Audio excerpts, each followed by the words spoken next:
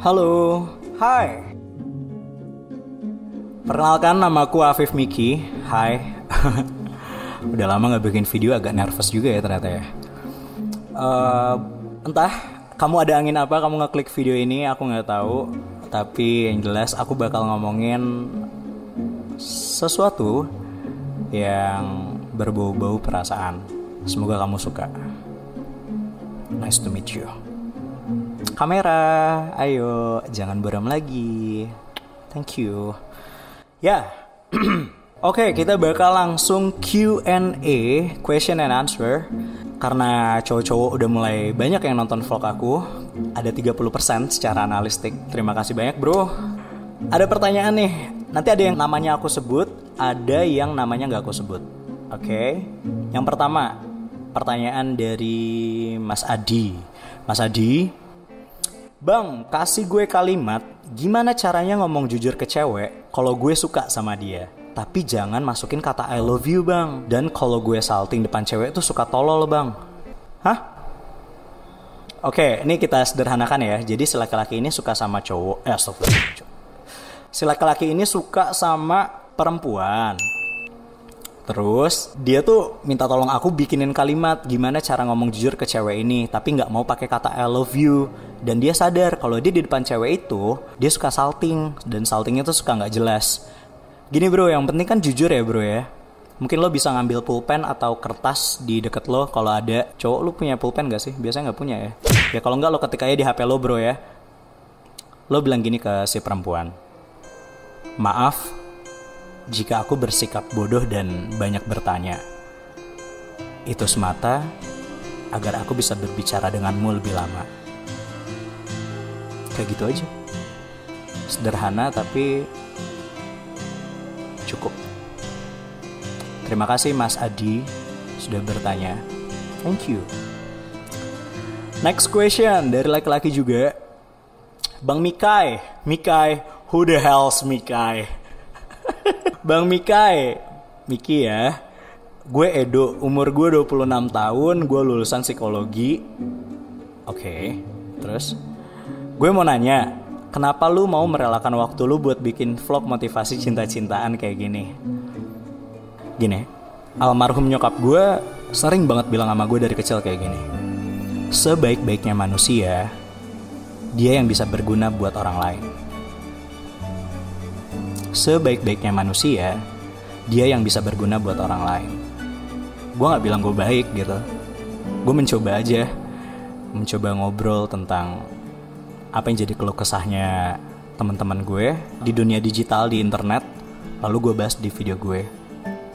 Terserah orang mau bilangnya baik atau gimana, tapi gue cuma mencoba aja. Dan gue juga pengen berguna buat orang-orang. Kayak gitu. Oke. Kita lanjut ke pertanyaan dari... Oh, dia gak mau disebut namanya.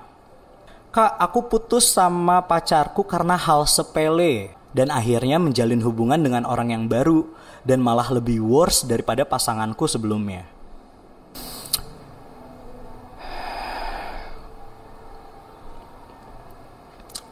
Gini ya. Kadang kita nggak sengaja menjalin hubungan dengan orang yang salah, agar kita tahu dengan siapa harusnya kita mencinta dengan benar.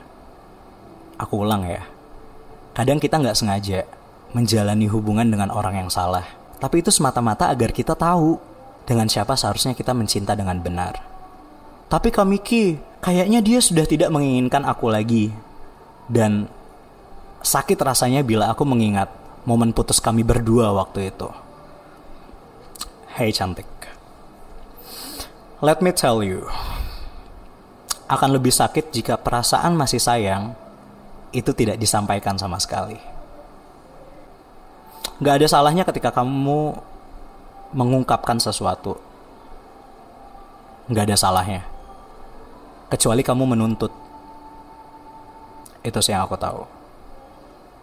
Terserah kamu mau dengerin aku atau enggak, senyaman kamu aja. Aku cuma sharing aja ya kan, opini aku gimana. Kadang semua orang perlu patah hati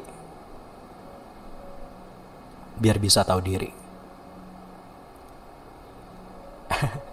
Ya nggak?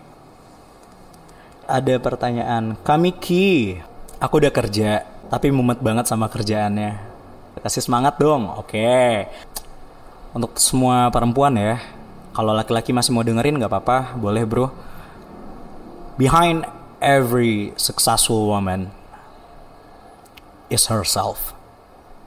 Aku tahu kamu sekarang mungkin lebih memilih karir kebanding perasaan. But it's okay. Kamu sukses dengan cara kamu sendiri.